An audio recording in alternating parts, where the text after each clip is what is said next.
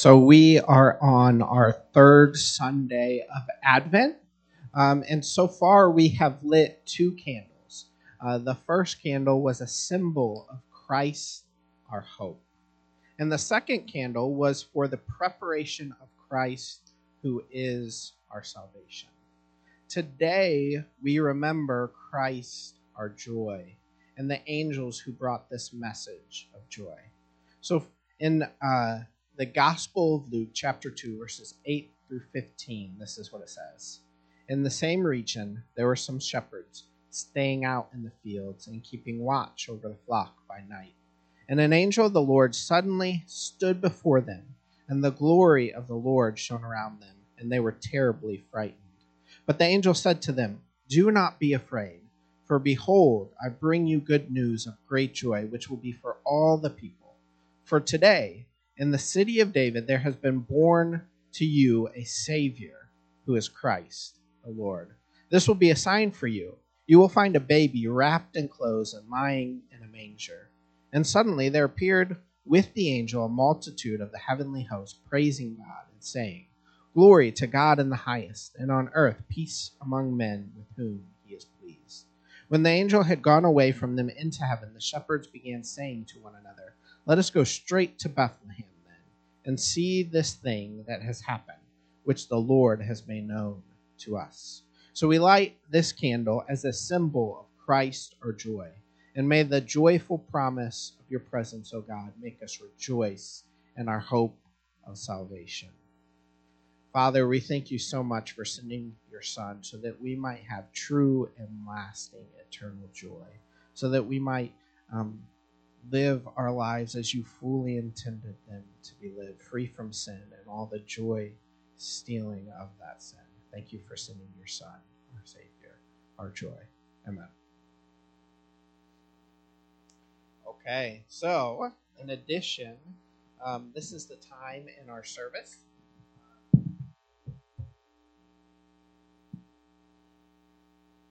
We review one simple truth that we believe as Christians. And we're getting close to the end of our year. So we've been asking, okay, now that we know all these things, what do we do with it? And we've been asking that for the last couple of weeks, and this is kind of the conclusion of that question. So we saw that we live according to the Spirit. We do that as we breathe, spiritually breathe, right? We talk to God in our prayers and we listen to him in our Bible reading. We see that we do that together as a community and not alone. And this is our answer for this week. How should we then live? So we see this. All Christians are disciples of Jesus. And each day for the rest of our lives, we are being trained to be more like Jesus. That means that Jesus, through other Christians, is discipling us.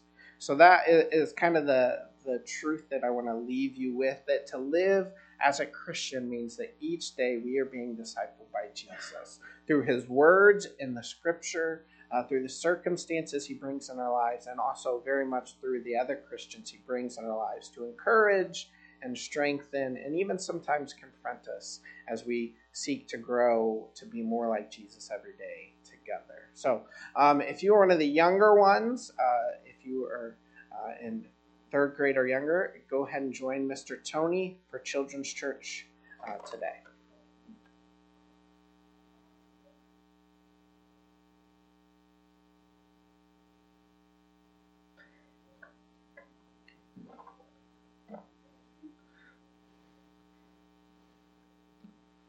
Well, good morning again, Chili Bible. I have said this before, but it bears repeating because it's worth noting every year that Christmas and its celebrations bring with them, I think, an annual infusion of God's grace to our deeply lost culture and its people. As you look around, what you see is that God's grace is coming down as people remember that Christmas is about the birth of Jesus Christ. And some people, even people who aren't Christians, begin to wonder why that event, of all things, is worthy of celebration. And a great many of us go all out buying gifts this time of year. Maybe we even go a little crazy, a little overboard doing it because the season reminds us of how much we love the people that are closest to us. We can't quite find the words to express what they mean to us, and so we give presents. Right? And all that gift giving and receiving can, if we aren't careful, remind even those of us who don't care all that much about Jesus that he is God's best gift to all humanity. Christmas is a time when these and other forms of God's common grace break through and remind us and point us to our Heavenly Father. And for me, I love every bit of it because the coming of this kind of grace prepares us to celebrate Jesus' coming. It's like our whole culture just all of a sudden takes a deep breath and says, you know what? There was this guy named Jesus who was born 2,000 years ago. And his birth is something that we as a whole culture ought to celebrate. How about that? Isn't God good? That he reminds even people who don't know him, even people that reject him, that Jesus has been born. And encourages them to ask why and who he is and what all that's about. The reason I bring all this up once again is because what we're doing in this time of the year is repeating an old pattern. One that in fact goes back to the very first Christmas and to Jesus' own forerunner, to John the Baptist. Because John the Baptist, whether you know it or not, is the embodiment of God's grace coming and helping people get ready for Jesus coming. But to see that, you need to look at God's Word with me together. So if you have your Bible, and this is Chillicothe Bible Church, after all, right? Bible is our middle name, so we encourage you to get a Bible. If you don't have one, we have some that we give away, and we'd be happy to give you one. But if you're able, I invite you to stand with me in honor of God's Word and follow along as I read a portion of the Gospel of Luke, chapter 1, verses 57 to 66. This is what the Spirit of God says to us through the Word. Now the time came for Elizabeth to give birth, and she bore a son. And her neighbors and relatives heard that the Lord had shown great mercy to her, and they rejoiced with her. And on the 8th day they came to circumcise the child, and they would have called him Zachariah after his father. But his mother answered, No, he shall be called John. And they said to her, None of your relatives is called by this name. And they made signs to his father, inquiring what he wanted him to be called, and he asked for a writing tablet and wrote, His name is John. And they all wondered. And immediately his mouth was opened and his tongue loosed, and he spoke, blessing God. And fear came on all their neighbors, and all these things were talked about in all the hill country of Judea, and all who heard them laid them up in their hearts, saying, What then will this child be? For the hand of the Lord was with him. Let's pray. Father, Christmas is in 2 weeks,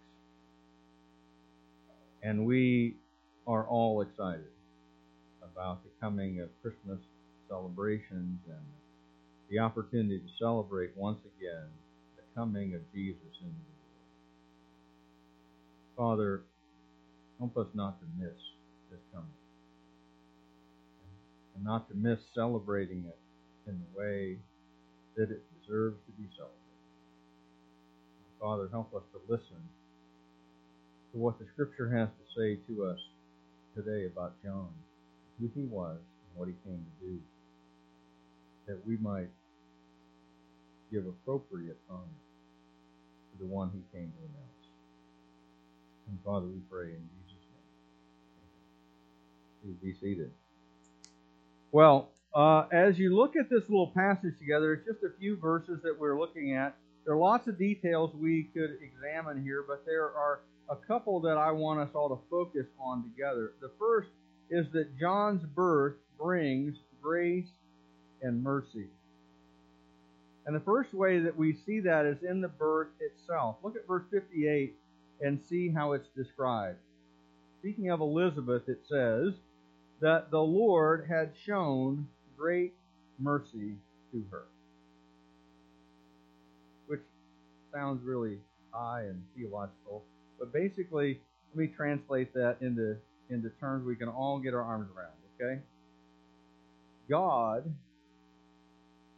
had listened to the prayers of this little old lady for years and years and years. She had prayed that she wanted to have a child. For years and years she had prayed. And now she's a little old lady. And all of these seemingly unanswered prayers for her entire adult life, this woman, who in our world will be eligible for the senior discount at every restaurant in town, this woman is now holding her firstborn son. What else can you call that except receiving great mercy from the Lord? And in that, I think there's a tremendous reminder for us of what kind of God it is that we serve. Our God is a God of great mercy. One who hears even all of our impossible prayers. Not just the unlikely prayers, but the impossible ones. This is a woman who was well past, the Scripture says, the age of childbearing. In other words, that ship left the harbor a while back. And she is not going to have any babies. It was obvious to her. It was obvious to her relatives. It was obvious to her husband, who's also a little old man, that they were not going to have any children together. And yet here they are, rocking their firstborn son in the rocking chair they need because they're old. Right? Think about this. This is the God that we serve. One who enables little old women and little old men to have their firstborn child after many, many prayers. God is that good. He is that loving. He has great mercy towards all those that He loves. And if you're a believer in Jesus Christ, He loves you as much as it is possible for you to be loved. As much as it is possible for you to be loved, God loves you that much. He is a God of great mercy. But there's more to God's mercy than this. Look at the naming ceremony that takes place at the baby's circumcision. Now, normally in our culture, what you need to have a name for your baby before you leave the hospital, right? So certainly within normally 24 hours, you've got to name that kid. They don't let you leave the hospital without the birth certificate with a name on it, right? But in an ancient culture, they didn't do that. According to Mosaic law, all Jewish boy babies had to be circumcised. And they had to be circumcised on the 8th day. If you don't know what that is, ask your mother. Okay? But they had to be circumcised on the 8th day after their birth. And at this time, apparently, in Jewish culture, is when sons received their names. Now, circumcision was given to Israel. It was actually given before there was an Israel. It was given to Abraham as the sign that he was he was God's chosen founder of a nation, and everyone after him would have to be circumcised and marked on their body with the sign of membership in God's covenant. And so on this day, on the 8th day after his birth, you had to be circumcised. All boy relatives normally were also named after their father or after another male relative in the family. And all of this boy's relatives, this little guy is 8 days old. Just so happens, by the way, medically, that the clotting agents in your blood rise on the 8th day. I wonder if God knew that. But they do. And so God said on the 8th day, that's when you're to circumcise your boy baby. And they want to name him Zechariah after his father. Now, Zechariah is a perfectly good name. It comes from two Hebrew words, Zakar, which means remember, and Yah, which is the shortened form of Yahweh, the name of God.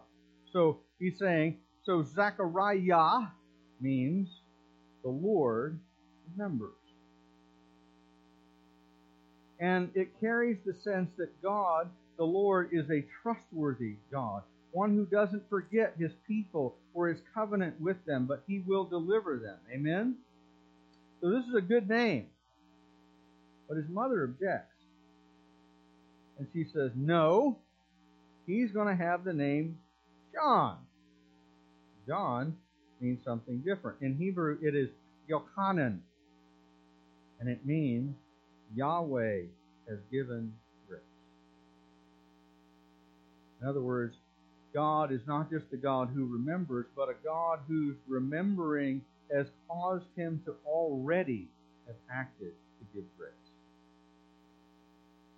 But there aren't any members of Zechariah whose name is Yochanan.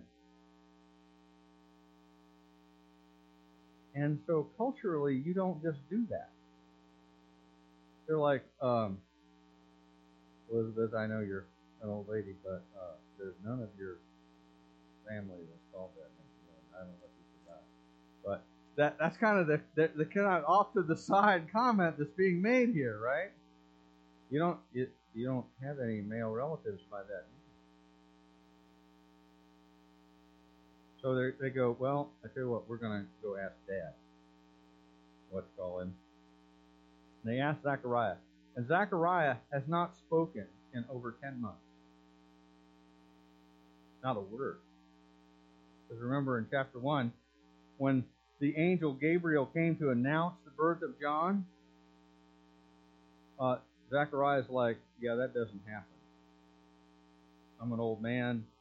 The wife is an old lady. This is not going to occur. How do I know this is going to happen? Gabriel says, it's going to happen. Because you don't believe me, you'll be silent until after all these things happen. And so Zechariah has been playing charades with everybody for the last 10 months. And he's like, he's something to write with, right? So they bring him a writing tablet, and he writes out these words. His name is John. And after 10 months of being utterly silent, praise to God pours out of Zechariah. Why did that happen at precisely that moment? Because the angel said, you won't be able to talk until all these things take place.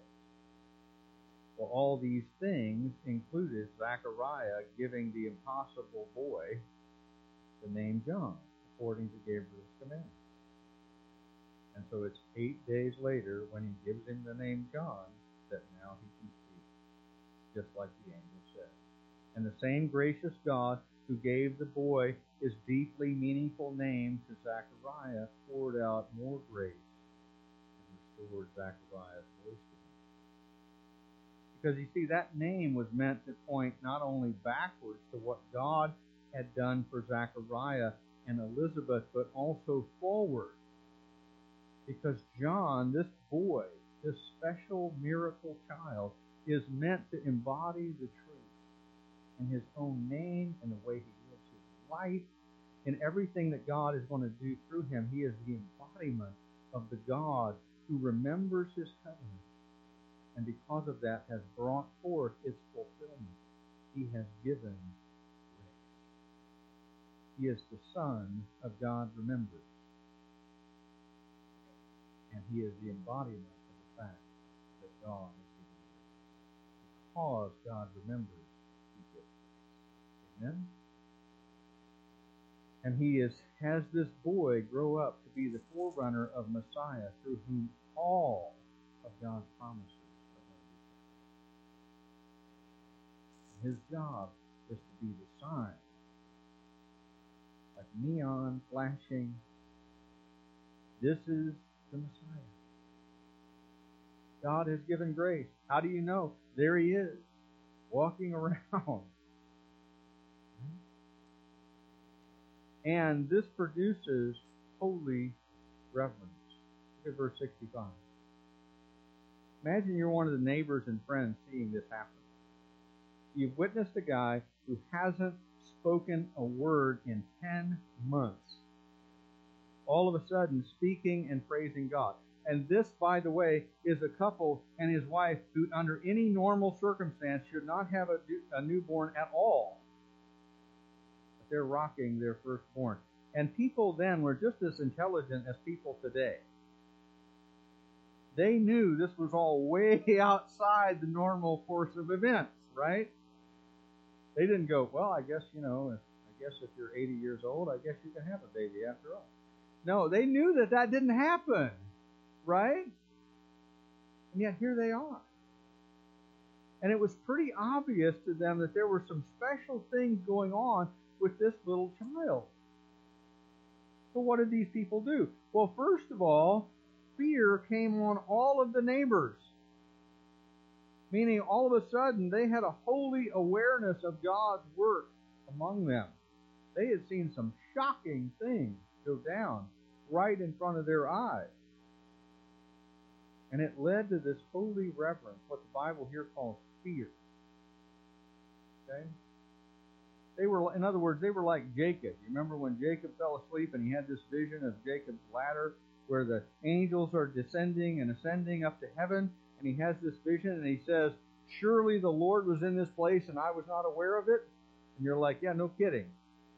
You're not the most spiritually attuned dude, Jacob.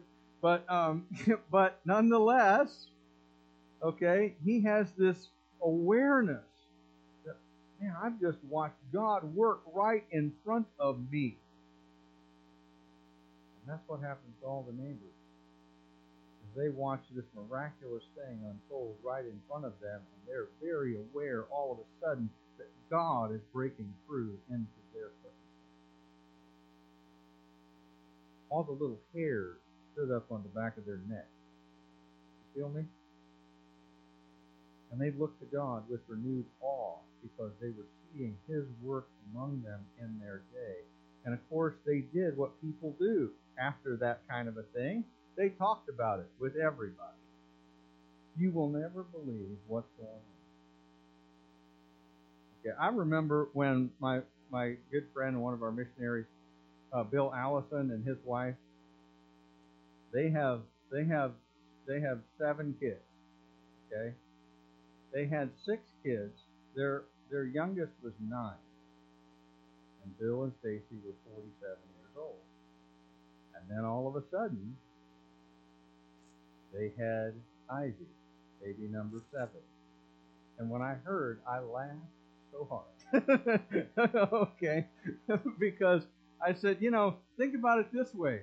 When you walk your 6-year-old to kindergarten, Bill, you'll only be twice as old as the other parents, right? Because this is ridiculous, right? Who has a baby at that age? Nobody. These people are way older than that. And we had enormous fun laughing at Bill and Stacy, and they're having enormous fun now with grandparenting their 7th-born child. All the others are out of the house, right? It's amazing. But people are talking about this all over, and they said, and Zechariah told us this story. He said he saw an angel at the temple, and the angel told him he was going to have this miracle baby, and then they had the miracle baby, and then he couldn't talk for 10 months, and then all of a sudden when we went to the circumcision party, and he had his bris, and they named the kid John, even though none of their family is named John, all of a sudden Zechariah could talk. I wonder what that kid is going to do. None of my kids got an angel that showed up to talk to me about them. Can you imagine? God's hand has got to be on that kid. And then, of course, this boy is growing up. And as he's growing up, the Spirit of God fills this kid from the womb. So he is not like all the other kids on the playground. Amen? And people are talking. So there's an opportunity with John for renewal. What are they saying? According to verse 66, they're saying, what then will this child be? A miracle baby announced by an angel with all these circumstances around him? It's not normal. People are wondering what purpose God might have for his life. Is it possible that he is the great prophet that Moses predicted? Moses said, one day there will be a prophet like me who will rise up from among you, and you're to listen to everything he says.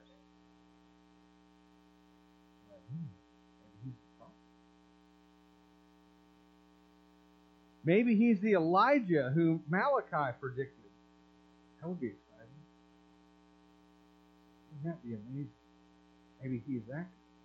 Maybe he's not the prophet Moses predicted. Maybe he's just another prophet like those in the Old Testament who last spoke to our people over 400 years ago. Even if he's not the great prophet, even if he's not the Elijah that Malachi predicted, maybe he's a prophet like we haven't had for 400 years.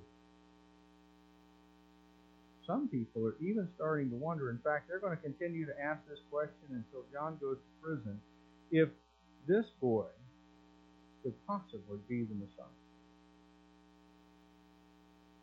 They don't know yet, but they can see all the unique things here. And what all might be entailed in Luke's statement, for the hand of the Lord was with him, isn't clear, but it's clear to everybody that meets John that he was marked out for some special purpose in God's plan. And since we live after these things took place, Luke has done us this great service of writing them all down for us. And we don't have to wait to find out what John's purpose was. So, you got your Bible open already. Flip over 2 chapters to John chapter 3. And we can find out why all this happened.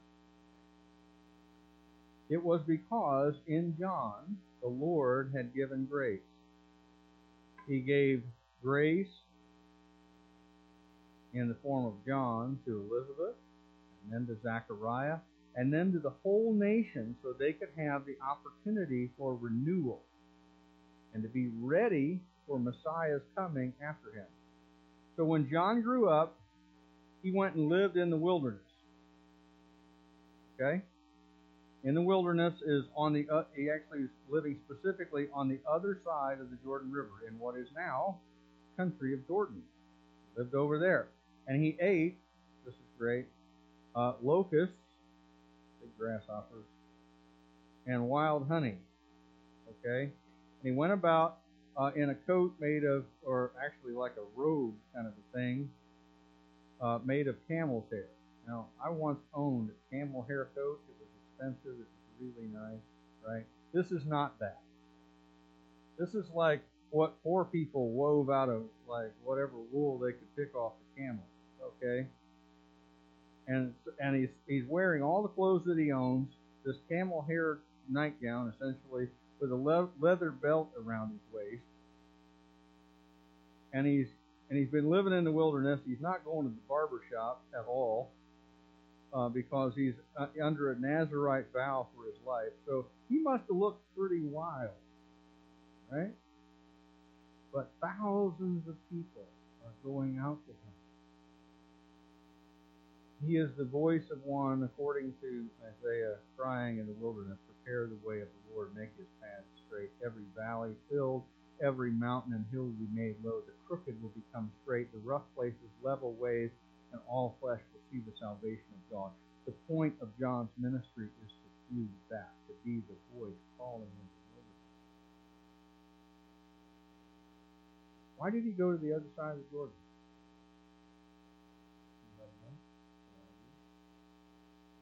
You tell me. Where did Israel get the law? On the other side of the Jordan.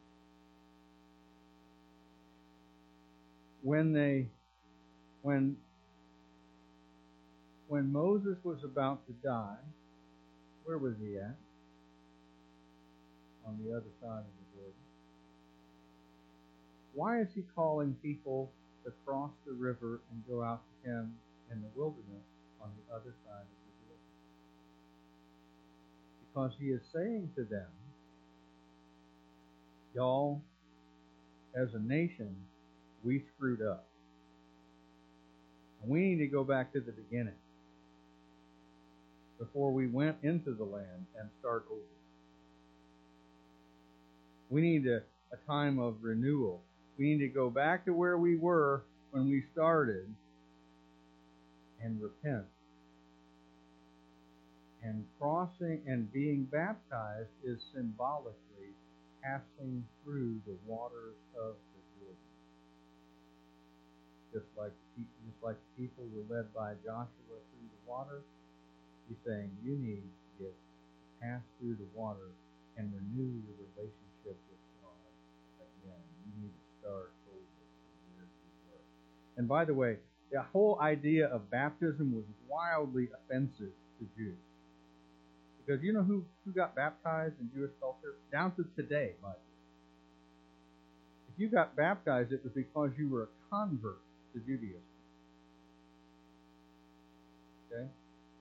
When you were a Jew, you were born a Jew, child of Abraham. You know how you knew? You got circumcised on the 8th day.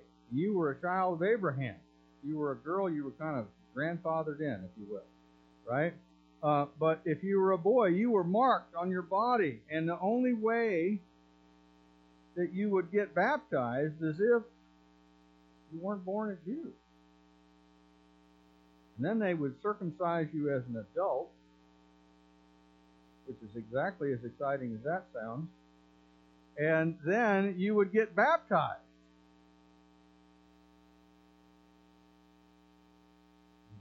John is saying, y'all, we need such a new start. We need to get all of us baptized so that we can start over in our relationship with God. So that we can be ready when Messiah comes. You need to be washed clean. You need to pass through the water of the Jordan over again like we did at the beginning and begin again your covenant with God. And if only you will repent of your sins, then and only then will you be ready for Messiah when it comes. So John is the last of these Old Testament prophets, and he had the most important mission of all, which was covenant renewal and preparation for Messiah's coming. So, let me just ask you another question. Why is John so important in this story? Why is his ministry included in the gospel account at all? Isn't the gospel all about Jesus? Well, yes. But John is here to underline some things that we are too easily tempted to forget. Number one, that God is still a God of great grace and mercy. Number two, that God still works to bring about circumstances in our lives that are designed to instill holy reverence in us.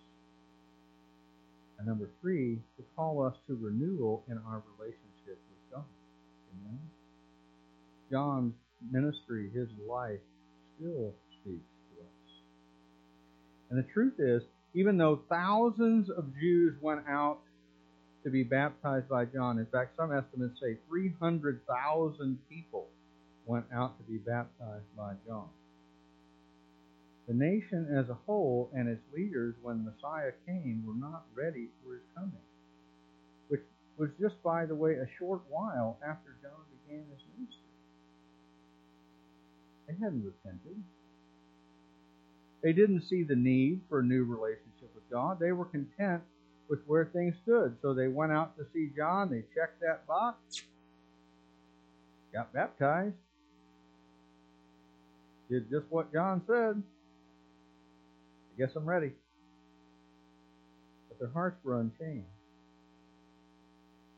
So when Jesus came, they neither recognized him as Messiah nor believed in him as their Savior, and they missed him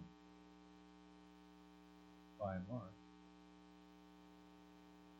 Many Jews did believe. Many, even to this day, still recognize Jesus as Messiah and have received him as Savior. But as a nation, no, they have not. They've missed the Messiah. But the point is this, that people who had the Scriptures, who had been taught to look for Messiah's coming, who'd gotten all of these weird circumstances surrounding John's birth, who had heard John say, "This is the guy," still missed him, even when his identity was clearly revealed to them. And you know what? Jesus is coming again. The reason we call this season Advent is a fancy word that means coming. So Jesus came. And we celebrate that to remind us that he is coming. He who came the first time will certainly not fail to come the second. And here's the deal. All of us, like them, have the Scriptures. Amen? If you don't have the Bible in your hand printed, you maybe have it on your phone. If you don't have either one, see me afterwards. We'll get you a printed one in your hot little hand and show you how to download it onto your phone. All of us have the Scriptures. All of us have been taught to look for Messiah's coming. All of us have been given every opportunity to be ready for him when he does, but some of us might still miss him. You might miss him in one of a couple of ways. You might miss him eternally by refusing to put our faith in Jesus Christ, believing that he is the Son of God, who died on the cross for our sins and was raised from the dead to give us new life. We might refuse that gospel message, even though we've heard it a million times. Because what we want to do instead is get drunk, or get high, or sleep with our girlfriend or our boyfriend, or watch porn, or be greedy with our money, or something more mundane like just wanting to live your life without having to listen to anybody, including God, tell me what to do. And if that's you, hear these words from John the Baptist in Luke chapter 3, verse 9. Even now, the axe is laid at the root of the trees. Every tree that does not bear good fruit will be cut down and thrown into the fire.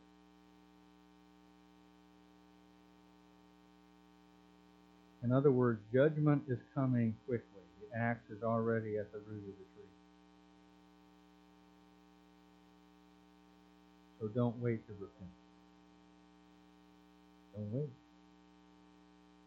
Don't wait to put your faith in Jesus Christ and escape the fire, because you will not just miss the beauty of eternal life with God, you will miss joy eternally, forever, and eternally experience the consequences of your rejection of God, his Messiah, and the salvation that could have been yours. You will miss it all. You will miss the point of your entire existence on this planet if you miss you in an eternal way. But even those of us who are believers in Jesus can miss Jesus in the here and now, even as we're getting ready for Christmas. The busyness of the season can just distract us from the reason in the first place. We can kind of push Jesus to the side. Become too busy for worship, too busy for prayer, too busy to seek the Lord and hear from him and his word, too distracted to remember that the purpose of our lives is to know, love, obey, and follow Jesus and teach other people to do the same. Because Jesus loved us first. And we can tend to forget. And even though that's much less serious than the kind of missing Jesus that a non-Christian suffers from, you will still suffer from that. Because remember, beloved, highest joys in life are not found in busyness. They are found sitting at the feet of the Master. Amen? So don't go running here and there and all of that and miss sitting at the feet of the Master, enjoying His presence as much as you enjoy the presents that come along with the season. Amen? Here's the call for every one of us, inspired by John the Baptist, regardless of where you are in your relationship with Jesus today. Here it is. 2 words. Begin again. Begin again. If you're not a Christian, put your faith in Jesus today. Beloved, do not wait on that. Today is the day of salvation. Today, if you hear His voice, do not turn aside. Put your faith in Jesus, and if you do, you get to begin your entire life over again, like it was the very first time. You'll get a new life, a new heart, a new beginning, entirely different from whoever and whatever you were before. You become a new creation. But if you're a Christian and you've wandered off somewhere, gotten ensnared in whatever, excuse me, begin again. Repent of your wandering. Come back to the Lord. And as you do, you'll renew your joy. You'll be forgiven of your sins. And you'll be refreshed by the Lord Jesus. Amen?